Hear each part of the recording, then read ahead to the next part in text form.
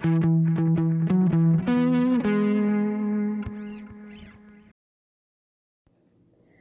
to the sixth chapter in the unofficial Beatrice Williams series. I'm Natalie. I'm Jess. I'm Pam. And I'm Nancy. And we're your hosts of the Novel Expressions Book Club. Today we're talking about A Certain Age, and let's go ahead and dive right into the historical context. Well, A Certain Age is set in the 1920s, otherwise known as the Roaring Twenties, which Beatrice Williams, in the author's note at the end of the novel, describes as the conflict between youth and age, tradition and modernism, between the old and the new. We see Miss Williams explore this conflict in several areas. In its music, there's a huge contrast between the traditional classical music that had been very popular prior to the 1920s and now the modern, popular, but highly criticized jazz music that the flappers are enjoying. There's also the fashion. There are many allusions during the book to the more traditional figure-enhancing fashion that had been in vogue and then the dropped waist dresses and coats that hid one's figure that is characteristic of the flapper attire. Also, there's a contrast in the societal mores. Divorce is a scandal, yet women and men in the 20s are beginning to embrace it. And finally, in the characters, Teresa, of a certain age, is seeing the boy who is in his 20s, and then Sophie, who is a young woman, is betrothed to Jay, who is in his late 30s. So we continue to see this conflict. All right, so let's talk about some of those characters that Nancy just mentioned. Over to you, Pam. So we have Mrs. Teresa Marshall. She is a 44-year-old, calculating, thorough, intuitive woman, one of New York's high society old money class, wife to Mr. Sylvester Silvo Marshall, mother to Billy, Oliver, and Tommy, who died in the war, and lover to our next character, Captain Octavian Refrano, aka Boy or Boyo. Aren't Teresa's nicknames for her husband and her lover cute? He is a 22-year-old man who flew a fighter plane during the war in France. He has no family, which led him to summer at Ned Vanderwall's house in Long Island after returning from Paris, and that is where he met Teresa. By the end of our novel, he is, of course, newly married to Sophie Fortescue. Then we have Mr. Edmund J. Oxner, aka Ox. He is younger brother to Teresa Marshall, who describes him as a confirmed and eminently successful bachelor. As our novel begins, he is smitten with Sophie Fortescue, or more accurately, her money, and he convinces Big Sisser to send someone as a cavalier to propose to her on his behalf. By the end, he does seem to be genuinely heartbroken, or at least very disappointed that Sophie won't have him after all. We have Sophie Fortescue Faninal, a sheltered, naive 19-year-old woman who has spent much of her childhood tinkering on machines and engines like her father. Because of her recent entrance into society, she is seeing life with new eyes. She has caught the eye of Jay Oxner, and she is quite taken with his attention, and eventually the cavalier who comes to propose for him. After an emotional romance and personal life roller coaster, Sophie eventually goes after what she wants and becomes Mrs. Octavian Refrano Jr. Virginia Fitzwilliam, aka Virgo, is Sophie's older sister who spent time in France with the Red Cross during the war. She returned home married with a young daughter named Evelyn, but Sophie and her father have yet to meet Virginia's husband. Because she helped raise Sophie, she is somewhat of a mother figure to her. Mr. Monty Fortescue Faninal, Sophie and Virginia's father, a strict, aloof inventor who is trying to see his youngest daughter married off to a reputable family. He is eventually accused of having murdered his wife when Sophie was just 3 years old. And then, of course, we have the Julie Schuyler. And while we're all very familiar with her at this point, I'll just note that at the beginning of this book, she is Sophie's new friend. She has spent the last few months helping Sophie break free of her cocoon in good old-fashioned Julie Schuyler style. Some other characters who need mentioned, if not described. Philip, Julie's second cousin, and his wife Lucy Schuyler from The Forgotten Room, of course, and then Mr. and Mrs. Lumley and Mr. Magnifico, who are all part of the murder trial. All right, so let's go ahead and get into our favorite elements and some of those characters that Pam just mentioned. In the murder trial, I think my favorite element of this book was the tit and tattle element, that, you know, you've got this whole story going on of the characters, I guess, back in time, realistically, a few months, and then you've got this murder trial that's happening and kind of playing out real time. And I just loved the voice in those parts of the story. I thought it was a really cool way to tell the murder trial and show you it without giving away too much too soon, so she could go back and tell the rest of the story. But I just thought that was really, really unique. And then the really clever chapter headings that tell you like what point in time it is. So like, you know, you might go from Sophie and she has an interaction with Teresa, and then Teresa's chapter heading might be the next moment or something like that. So I just thought that was really cool. Instead of using just dates or trying to make the reader keep track, she really tied the stories together in real time. All right, so my favorite is probably the fact that Beatrice is able to capture feelings and moments that we've all had in such a succinct and accurate way. So the first quote I have is when she was talking about the difference between real and fake compassion. And she says, Octavian's eyes are large and soft with compassion. Real compassion, not the synthetic kind that squishes the faces of all those people in the courtroom. A compassion that's really curiosity, morbidity, the way you manufacture sorrow for someone struck by a streetcar. And then the second quote I really liked is when she was talking about that moment when you just feel like you're kind of losing it. And this was after the whole thing with Sophie's dad being killed in the end. And it says, Sophie bends over, clutching her ankles, gasping for air, and each time she thinks she has herself under control, the giggles bubble back up in her throat. And that's when she realizes that her shoes don't match. So I just loved those two quotes in the book. I'm not sure if this is allowed, but my favorite element was also the tit and tattle by Patty Cake for two main reasons. One, it reminded me of the reporter from Princess Diaries. I don't know if you remember, but I could hear her giving the information when I was reading the book. So that was just funny for me. And then I think the other reason is that by the end, we know that it's written by Mrs. Teresa Marshall, and that makes me laugh. Also, I completely forgot that from the first time we read, so I was surprised all over again. I did as well. Totally forgot she was the same character. One of my favorite elements is all of the nods to other books, to other characters, and to real-life families that tie in with Beatrice Williams' other novels. For example, I loved the part where the sandcastle that Julie built had been kicked over by the Bouvier boys, and that is Jackie Kennedy Onassis's maiden name. And remember in a previous novel, the connection to the Kennedy family. So I loved how she brought that back up.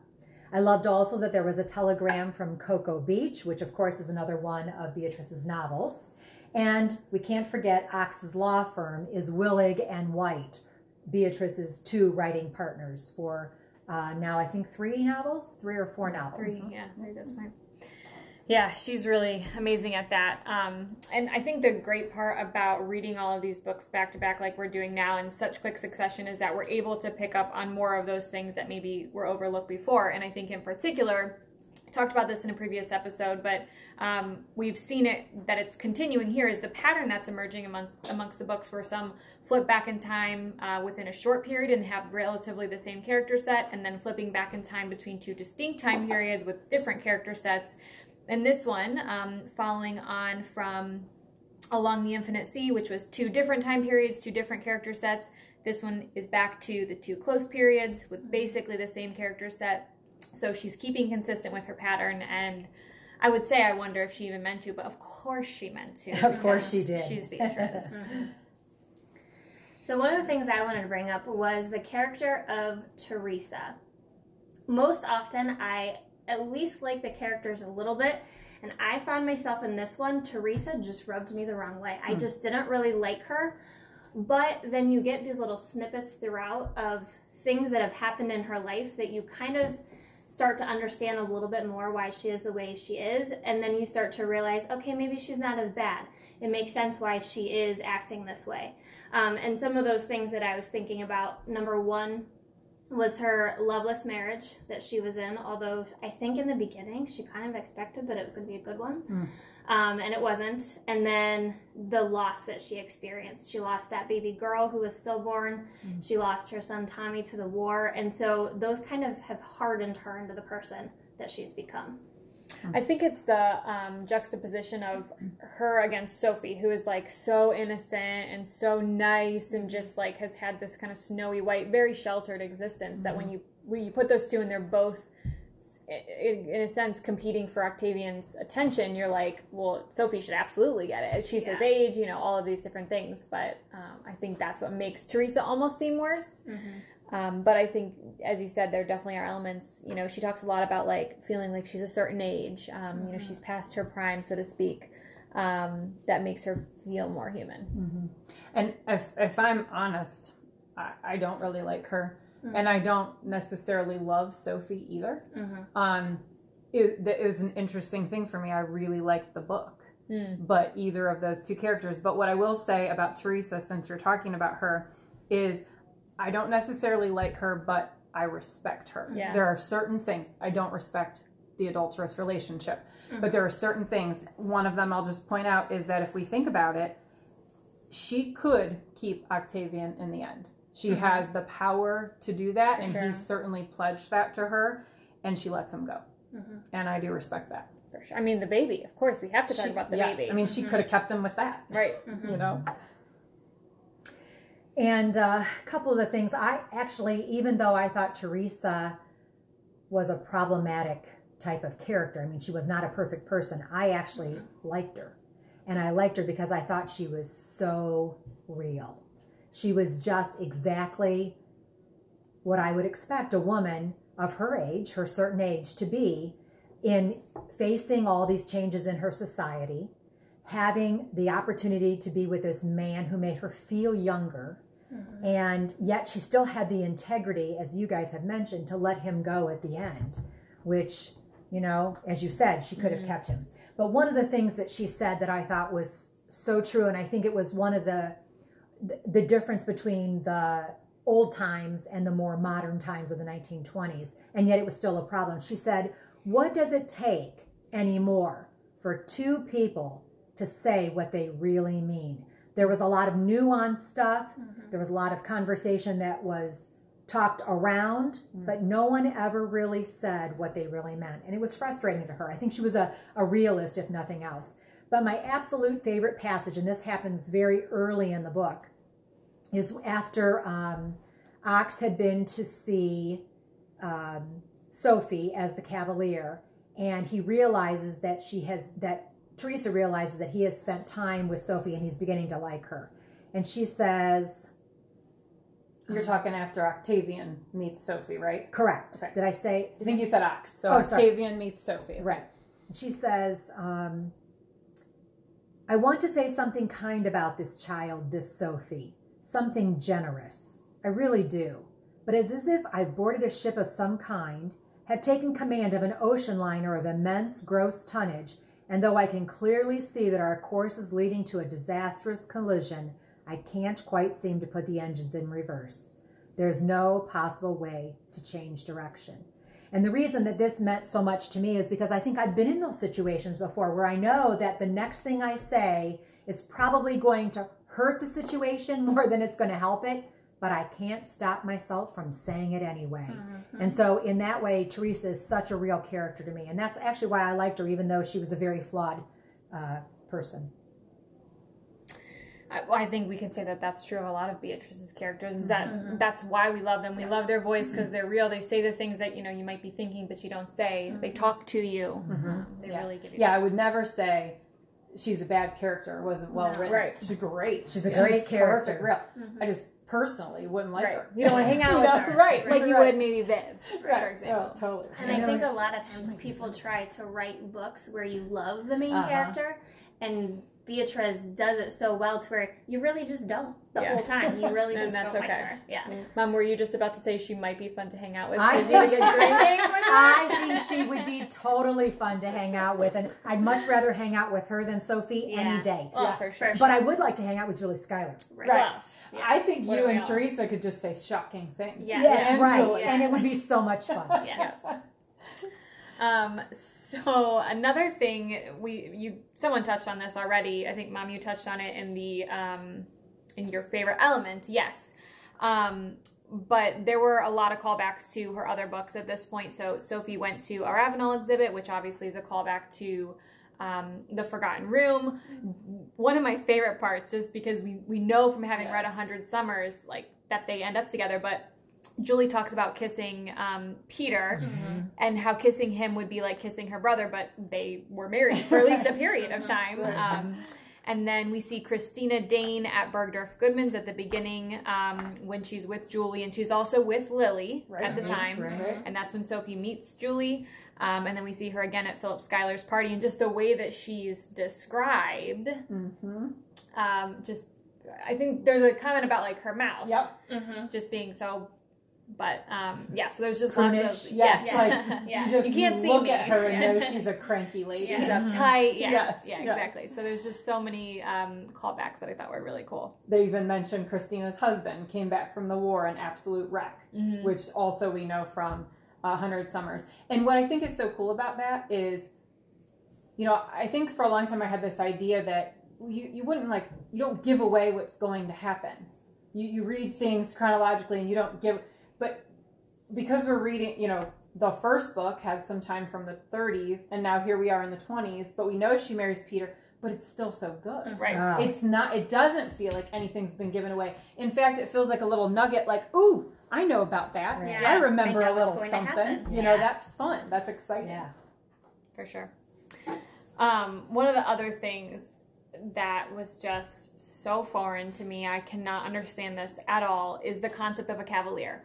Why would you send, and this is a perfect example, why would you send someone else to propose for you Yeah, this one backfired. and didn't then it? end up losing your fiance to him? And especially someone who is younger than you and is the girl's age who you were trying to propose to. And is handsome and is in uniform, like all of Yes. these things. And I actually looked it up to see if that was a common occurrence during the 1920s, and it was not, but it was something from the old country. Yeah. And so this was a throwback, as Teresa and Ox's family are, very historically connected, that this was a throwback to something that would have been done in the old country. It was not a common thing in the U.S. during that time period. It was an Oxner thing. Well, not yes. a New York thing. And to the heritage of the ring, I think was maybe also part of it. Yes. Well, I find it funny that not only did it backfire in that Jay, is sending this guy for him, Teresa suggested the guy. Right. So it backfired on For her both too. parties. Yeah, very true. It's funny. Well, so that kind of goes along with this whole old wealth versus new wealth. And I think in this story particularly, we saw some new racism kind of come up that I haven't really seen before in Beatrice's novels. She actually mentioned the N-word in this book when referencing jazz music. And she also said that Octavian was not of the same caliber as the Vanderwaals because of the vowel that was at the end of his name and the fact that he was too new and too dark. And we're assuming he was Italian. Yeah, we're not really sure, but the O kind of does. Yeah, You're so right. just that idea that because they're a little bit different, they're not necessarily in the same class as everyone else. And the idea that the Vanderwaals, because of the type of guy he is, would have an old buddy's son come stay with him. Right. If that's what you do.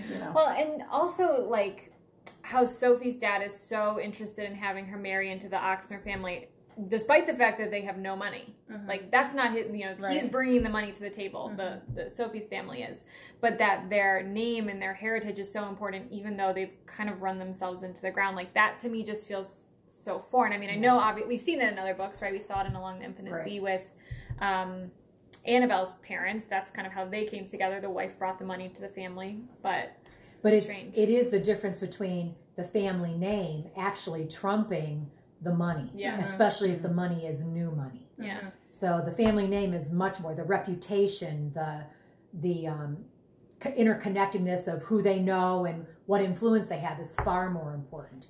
And I think that it goes along with that whole Kennedy idea. The Kennedys were an extremely influential family, and so it's kind of that New England type of mentality. I wish I would have thought to note this. There was one small little line where Sophie and Virginia's dad makes the comment about wanting to get his daughters new names. And I think part of it was they're women, they're going to take someone else's name, and then Faninal is a thing of the past. Fortescue is a thing because he knew, I think he's been living on edge for 15 years of what could happen. You know, they could get to that point where somebody finds out. And so if they have a new name, the further they are from that old name, the better. So I think there was that little part of him too, like, oh good, at least I have daughters who can change their name rather than sons who are stuck to that name. And honestly, we haven't talked about him very much. But imagine what it would have been like for him to have lived that lie for so many years. I just can't even imagine that. Or for Virginia, who this whole time knew what had happened, knew that her mom was murdered, and Sophie had no idea, and she couldn't share that burden with her. She just had to keep it to herself. It would have been awful. And that Virginia was afraid to ask. Right. Because she was afraid of the answer. Because she was pretty sure her dad did do it, right? When Isn't he that didn't. when Yeah, he did she- not. Yeah, she Yeah, didn't want he to did know not. that. Yeah. Yeah. It's just very sad. You'd have to keep a piece of your heart from your father thinking that he murdered your mother, you know, and that's what they lived with for so long. Right. So anything else? I want to talk about the author's note, but that's going to take us a little bit off topic from this book. So anything else about this story that we haven't really talked about the kind of climax of the book in the hotel room with the whole scene that plays out there. Do we want to talk about And that? actually, I was just thinking about Virginia a little bit more because, you know, there's something there. Right. There's this kind of mystery with her. So she's come home from France. She's married. She has a daughter. This husband seems to be like, is he real? You know, or did she just change her name because she got pregnant? Right. And there are references to him. There's a telegram mentioned when she's in the hotel room. You know, Teresa arrives there and Teresa thinks some things, you know, and so it kind of gets us wondering. And then she leaves. And it's kind of cool how we don't really know what happened between them. You know, they had a conversation. We know part of it. We don't know the whole thing. But for whatever reason, Virginia leaves to go to Florida, and Teresa stays in the hotel room, you know, all night, and just then how everything transpires from there. So there's still something, but I love it. It's this, what do we get to find out next? You know, is in there. I love that. Definitely. Anything else? Last call. I don't have anything. All right, so let's get into the author's note. And I don't have it in front of me, but the gist of the start of the author's note is that Beatrice spent her childhood going to see different plays, going to different summer festivals of Shakespeare's. And so she makes a comment that she says, I was regularly exposed to the uncensored lewdness of Shakespeare. So I know in past episodes we've talked about the fact that people have made comments that there's too much sex, or, you know, her books are racy or whatever, which we all disagree with me because we're a little bit racy ourselves, but certainly our mother is. But Yes. Guys are always throwing me under the bus. we now know why, right? Like she acknowledges it to an extent, and we understand a little bit more about her background and why we see certain things in her writing. So I just wanted to call that out for all the haters out there who hopefully aren't listening. That's why. It's her parents' fault. She even says, if a torrent of sexual passion runs through all my books, you can just blame my parents. And then she goes on to say why. But I just love that she calls them out too. It's always your parents' fault, right, Mom? Yes. That's right. That would explain the Always. raciness. That would explain that so much. Except my mother wasn't like that at all. I was a knee-jerk reaction to maybe it was my a mother's repression. conformity, and Yes. And we're just carrying on your legacy. that's of- right. Yes. Thank you so much. And we three are different as well. So. Yes, absolutely. Pam's like, do not let me in with this. No. All right, so let's get on to our least favorite topic, common online criticisms. All right, so this book on Goodreads was given a 3.65 out of 5 stars. And I do want to point out that quite a few of the people who were criticizing the book said that they usually love Beatrice books. They had read the ones that came before it and thoroughly enjoyed them, but for whatever reason, they just didn't like this one as much. So the first thing that I saw, and I actually only really found 2 that were common among the critics, but the first one was that the plot was both tired, as in the idea of adultery has been played out, and then also kind of slow. It took a while to get into it, and quite a few readers felt like they just couldn't enjoy the book as a result of that.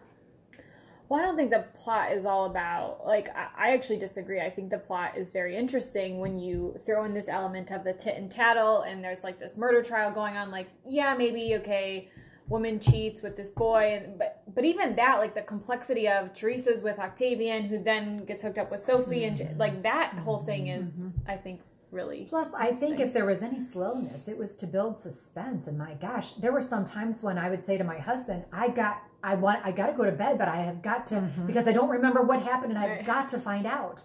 Right. So I love that suspense building. And I will say, and I kind of alluded to this earlier, if I'm totally honest, this isn't my favorite Beatrice book. It really isn't. In fact, when I started, I had kind of forgotten it quite a bit. Yes. You know? And so I found myself going, oh yeah. And I remembered Teresa Marshall for sure. But there were other aspects of it that I didn't remember as much. And so it was like this new read for me. And I already said that I didn't like either of the 2, you know, Sophie or Teresa all that much. But I still can appreciate really good writing. And also that she can write so many books so differently. You know, that there are these, I love that, you know, in this one, we have a love story. We have some progressive things happening, you know, even like Sophie with the airplane interest and some of those, we're getting those historical cool things happening. Then we have this murder trial, you know, this big scene in the hotel room, you know. So I think it's neat how Beatrice can do all these different types of stories and plot lines that aren't all, it would be easy to fall into a pattern of writing. You know, and this is different. And, you know, that brings, you brought up an important part about the airplanes and her interest in things that would have been considered a man's world. You see that a lot with Beatrice. She does a lot of that. And if you look at the contrast between Teresa and Sophie, Teresa was doing what was expected of her in society. And Sophie was, even though she knew that that's what she was supposed to do, she was so interested in the other. And there's that conflict again between the old and the new. And that was she did such a good job. And I looked up the Audubon radio system that she talked about. Yes, that was absolutely a real thing. It was still going on in the 1920s. I looked up the airplanes that were mentioned at the beginning that were used to fight in World War I between the British and the Germans. And it was very interesting to read all that. I just love how she pulls in those historically accurate places. The Pickwick Arms place where Virginia was staying, still a real place in New York today that you can go and stay at. So that's all cool. Of those are very historically accurate as well. The research again. The research. See the research again. She's a good researcher.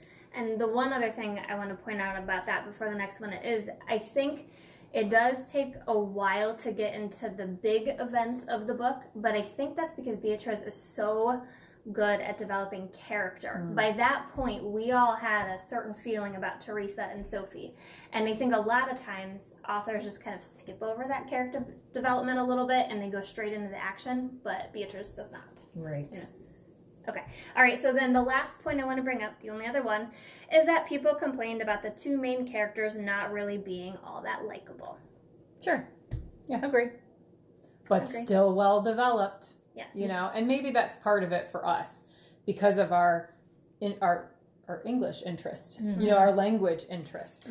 Well, and there are other books where I think that is true. We have said, like, I didn't really like anyone, and we didn't like the book. And then there are times when we've said, I didn't really like anyone, but I still liked the book. So I think it can be hit or miss. I don't think in this particular case, not liking the characters makes the story not interesting, makes, you know, the time period, all of the different things, the writing, whatever. I still think it's a solid read. And I really feel like that is what shows a good writer. When you can write about people that other people just don't really like and still end up having a good story. And the thing is, everybody is not likable all the time. No. There are definitely things about Teresa I really liked. There are definitely things about Sophie I really liked. So, but that's the way it is in real life. There are people in my own life that there are certain things I like about them and certain things I don't. There are people at this table. Right. No, present company excluded. I from have that a list comment. on my phone. The other point I wanted to make just about your layup into the common online criticisms about how like this was a book that people didn't enjoy as much, even though they typically enjoy her books. As Pam said, it was also not one of my favorites. I kind of had forgotten it. But I think, no spoilers, but I do think this is a little bit of a stage setter, introduction to certain characters that perhaps we see some other stories. We get to explore certain bloodlines further.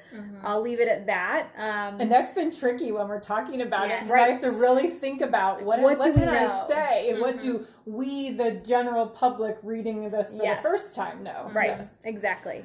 So with that being said, where can they find us and what are we reading next? All right, so you should check us out at our website, which is novelexpressionsbookclub.com. And we will be back in 2 weeks' time with The Wicked City, which is the first part of a 2-book mini-series within the unofficial Beatrice series. Until we read again.